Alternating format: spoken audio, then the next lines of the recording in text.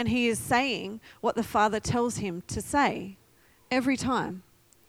He doesn't just do things because he thinks it might sound nice. He does it because the Father has told him to do something. And this is no different. So his relationship with God was so intimate that there was nothing that Jesus did that God didn't direct him to do. In John 5:19, it says this. I'm just going to flick there. Actually. Who brings their analog Bible to church still? I love it. Because I can flick through it. I know where things are because I've got highlighting and, bits. In 5:19. So this is just after he's gotten into trouble from the Pharisees and from the religious people because he was working on a Sunday. And he was like, well, hang on a second. My Father never stops working. I never stop working. So, and he goes on to say this afterwards. He says, Jesus gave them this answer. I tell you the truth. The Son can do nothing by himself. He can do only what he sees his Father doing, because whatever the Father does, the Son also does. For the Father loves the Son and shows him all he does. Yes, to your amazement, he will show him even greater things than these. For just as the Father raises the dead and gives them life, even so the Son gives life to whom he is pleased to give it. And again, if we flick over to John 12, we're doing a lot in John today. In John 12, verse 49, it says, For I did not speak of my own accord, but the Father who sent me commanded me what to say and how to say it. I know that his command leads to eternal life. So whatever I say is just what the Father has told me to say. So the introductory words in John 13 that we read before, my children, they're a reminder to us that God is speaking on behalf of the Father. And the Father wants to speak to his children in that moment, that intimate place that Jesus had, that intimate relationship that Jesus had with the disciples. He's reminding them that actually it's my Father who is speaking to you. Don't get distracted by the fact that I'm here right now. I am speaking on behalf of God the Father, who wants to give you some information that is really, really important. And I need you to hear this from my heart of hearts. I need you to hear what the Father is saying to you right now by using just that little term, that my children term. Jesus is telling them something that they really need to remember. He's reminding them that he is carrying an authority that comes from the Father to speak to them, to speak and to change the world around them. And the Father wants his children to be ready for what's to come, because Jesus was leaving them. And he was reminding them that they must love one another as I have loved you. Not just how Jesus has physically in this world loved them in person, but also the Father who Jesus has been acting on behalf of this whole time. There are times in my house, I'm sure I'm not the only parent who can relate to this, where I will be in a room with my children and they will be fine. They will be happy. They will be playing. They will be cool. They will be loving each other. And then I leave the room and I go over to this room, which is just down the hall. Not a whole lot's changed in my location. But all of a sudden, I have little children coming to me saying, Mum, Charlotte just did blah, blah, blah. And then 2 minutes later, Mum, Maddie just hit me, because that's her thing at the moment, hitting. Maddie just hit me. And I'm like, oh my goodness, nothing's changed, guys. I'm not in the room with you right here, but I'm just over here. For goodness sake, I'm not that far away. Like, seriously, what changed? You were loving each other 5 minutes ago, and all of a sudden, you're like enemies. I don't understand. And I was just like, oh my gosh. But Jesus, in this passage, I liken myself. No, I'm just joking. Jesus is trying to reassure and confirm to the disciples that just because he's not going to be in the flesh right here, right now, their behavior doesn't need to change. Just because I'm not here with you in person doesn't mean that I don't want you to continue to love the way that I have loved you. Remember that. You know, there's something new that he wants them to remember. Love each other deeply. Love each other so much that they will know with every fiber of their being that they are loved, that there is no doubt in their mind. And that goes for us too. He's speaking to the disciples and he's speaking to us in that same passage, in that same way. We have the Holy Spirit to remind us, right? And so we just need to allow him to remind us, to have it in the forefront of our mind. So when we love each other, we're not loving because when we love each other, we are loving because this is what the Father does. This is who the Father is. And Jesus emulated on earth the will of the Father. The Father's will is that we would love each other so that everyone would know who he is, the God of love.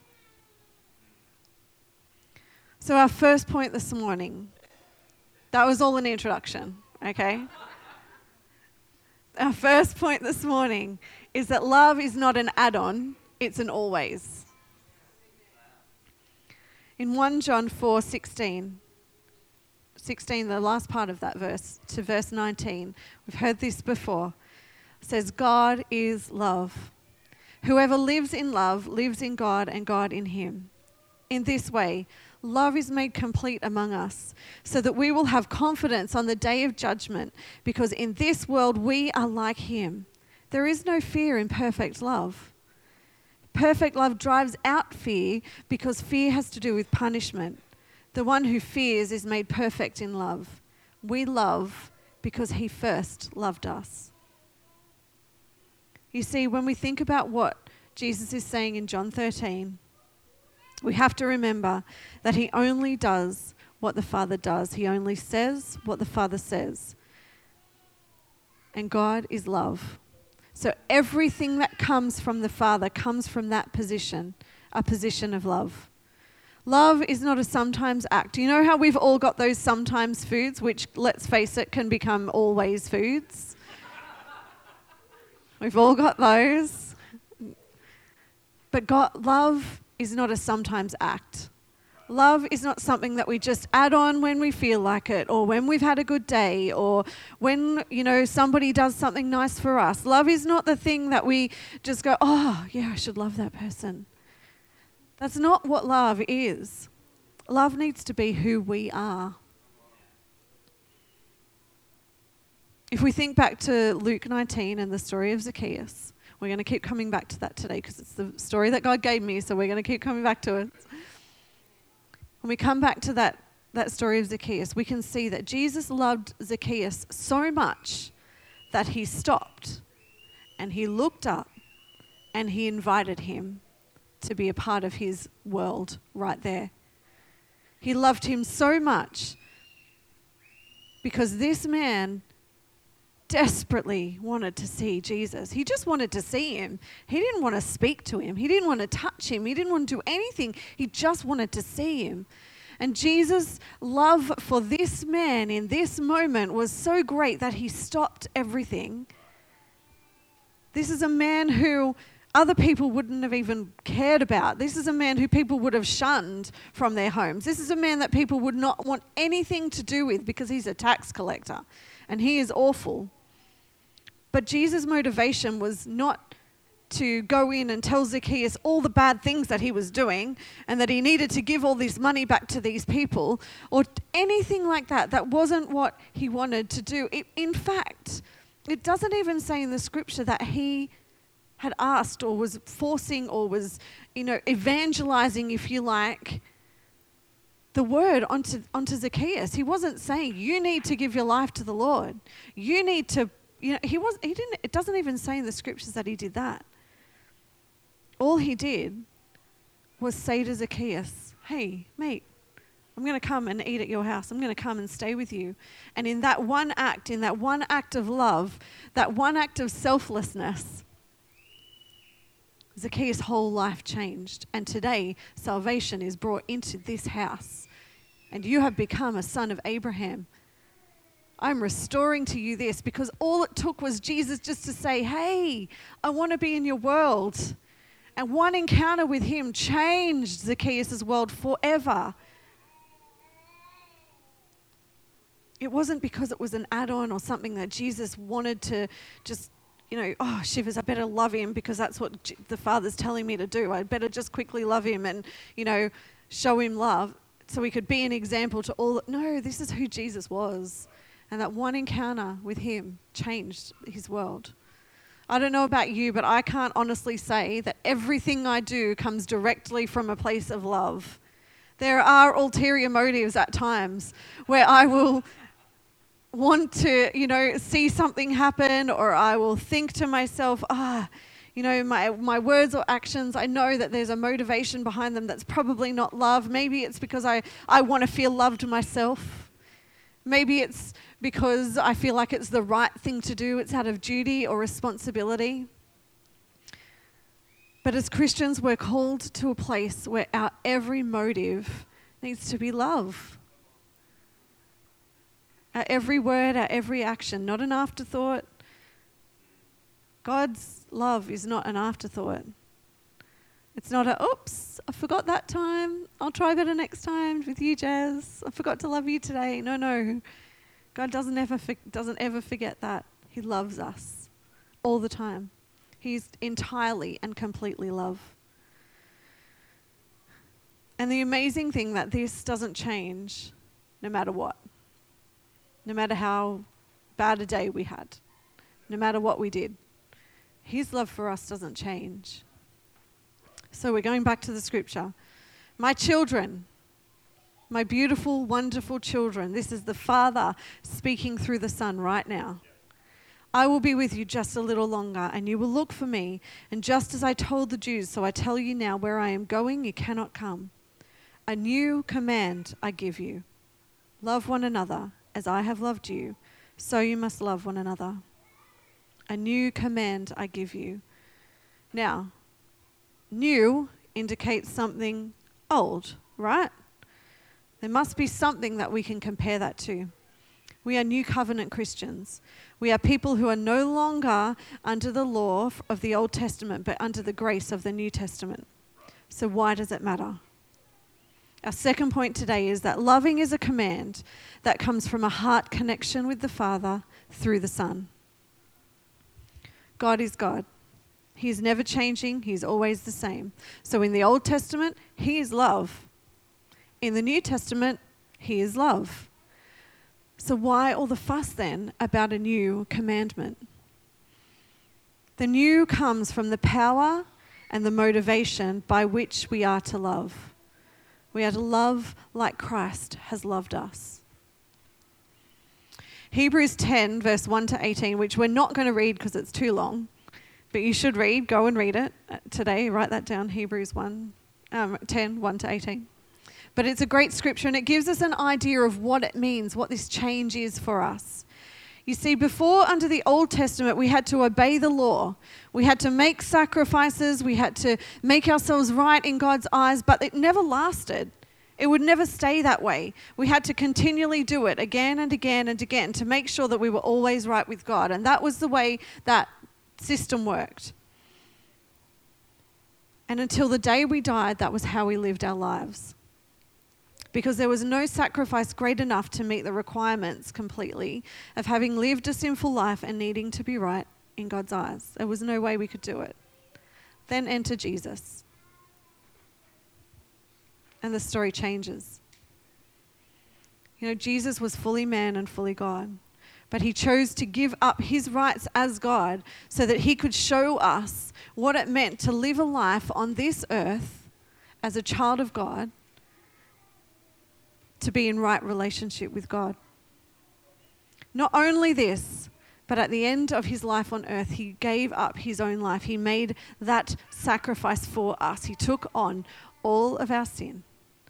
He took on not only our sin, but the sin of the world, gave his life up for everyone so that we could be in right relationship with God.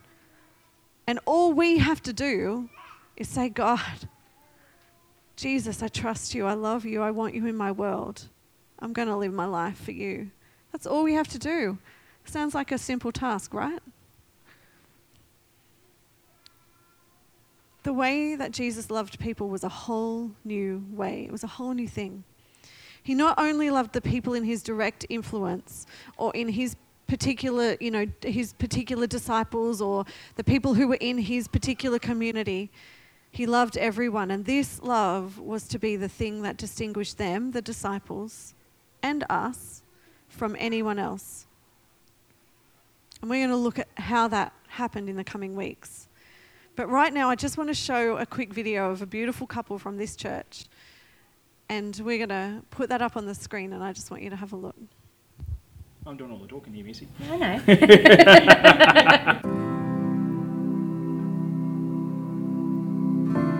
It'll be December when I ended up out of work at the end of November. Being retired at 34 was pretty hard to swallow. I've been diagnosed with fibromyalgia and chronic pain, which is my two main problems. Praying for a miracle every day with the fibromyalgia because there's no cure. We got very blessed with a few people through church at Northwest as well as Central, which pretty much saved our Christmas this year with our family. It was looking very glim, but we ended up having a very good day, Christmas Day. Kids were able to open lots of prezzies and that. Yeah. I didn't really get much into the Christmas spirit this year, but what started to help was the way that we were blessed with, church family and friends for the church that really come to our aid in a time of need, in a big time of need actually. And it's great because they didn't even ask questions. They didn't need to know everything about what we were going through. They just knew that they wanted to help us, and that was great. One of the biggest things that challenged me was just the way that people were very open and giving, especially some of the gifts we received.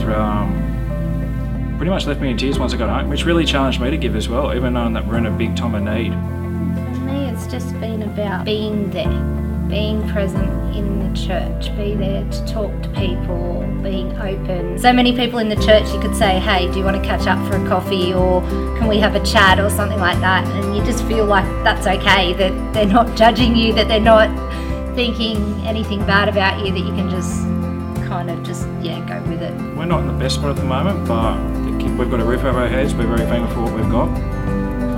And I hate to think about where we would be without God and his help, to be honest. I'd really hate to think about where we were without his love.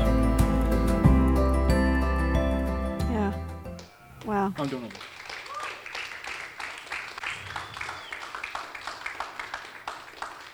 God, right now we just declare breakthrough over the McFarlanes. God, we speak, Lord Jesus, life, abundance, Lord God. We speak a new level of freedom over them, Lord God. We speak continued healing over Jason, Lord God. We declare, Father, that this is their year. We declare that this year, Lord God, they are going to see a breakthrough that they've never seen before. They are going to see changes in their lives that they have been waiting for a long time. Lord God, they are going to see their children flourish, Lord God, that their children are going to flourish this year, Lord God. Father, we speak, Lord God, a new level of peace in their home. Lord Jesus, we thank you that there will be a rest and something, Lord God, that would come on them, that would take away all anxiety. Lord Jesus, that depression would cease in the name of Jesus. Father, we declare that there would be nothing, Lord God, that would stand in the way of the great things that you are going to do this year, Lord God. And we declare, Father, that breakthrough starts today in Jesus' name. Father, we declare that over the McFarlanes' lives, Lord God. We thank you that not only is breakthrough going to happen in their life, God, they are going to bring breakthrough to other people's lives. God, they are going to take the love that they have seen and been experiencing, God, your love, Lord God, and they're going to take it out, Lord Jesus, and they are going to see other people's worlds changed. I speak a new level of confidence over them today, Lord God, that there would be a boldness, Father, that comes from a place that they didn't even know existed in them. And Lord God, I pray right now, Lord God, that they would know that peace that passes all understanding. Lord God, they would know that they are loved beyond a shadow of a doubt. And Lord Jesus, that you are with them every step of the way. Lord God, we thank you for them. In Jesus' mighty name, amen. Amen. The point comes back to God is love. And therefore Jesus is love. And we are commanded to love those around us. We are to be motivated by selfless, gracious, beautiful love. And not only is it beautiful, it's powerful. I know like the men in the house are thinking, beautiful love, what does that even mean? You know what, guys? It is beautiful, but it's also really powerful. Just like that love that we saw demonstrated to the McFarlanes. Just like what was demonstrated to Zacchaeus. Zacchaeus shows us that God loves every person, that Jesus stopped because he loved every person, that we should stop when we see somebody who just wants an encounter with Jesus. He loved the people who were nearest and dearest, and he had enough love to go around to the people who he didn't know. You know, there was always a command to love. The 10 commandments, the 2 great commandments, this isn't a new thing. But like I said, the new comes from the power and the motivation by which we are to love like Christ has loved us. Until Jesus came, we didn't have an example.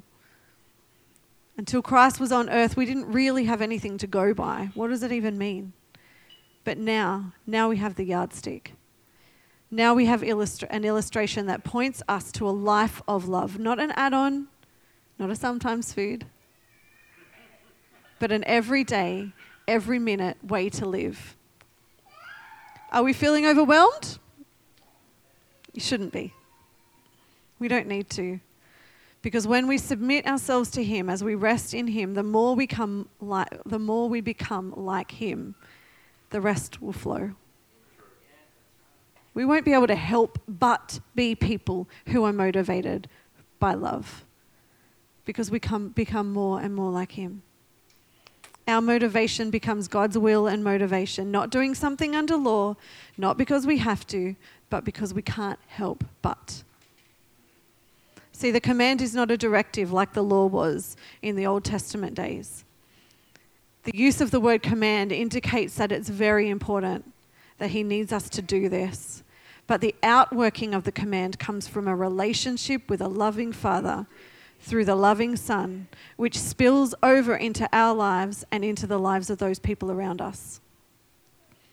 What does it mean to love like Jesus? Well, I'm glad you asked. We've kind of started exploring that today, and we're going to explore it more next week. But the precursor to any of this becoming a reality in our worlds, the only way that we can make this happen comes from our third point. We can only love like Jesus when we have had an encounter with the love of Jesus. A new command I give you: love one another. As I have loved you, so you must love one another. By encountering the love of Jesus, we can't help but be overwhelmed. Not in a bad way, in a really good way. We can't help but love the people around us. It's not just something we can glide over. We must have an encounter with Jesus himself. We must know what it means to be loved by him. No words that I have can explain this. It has to be an experience.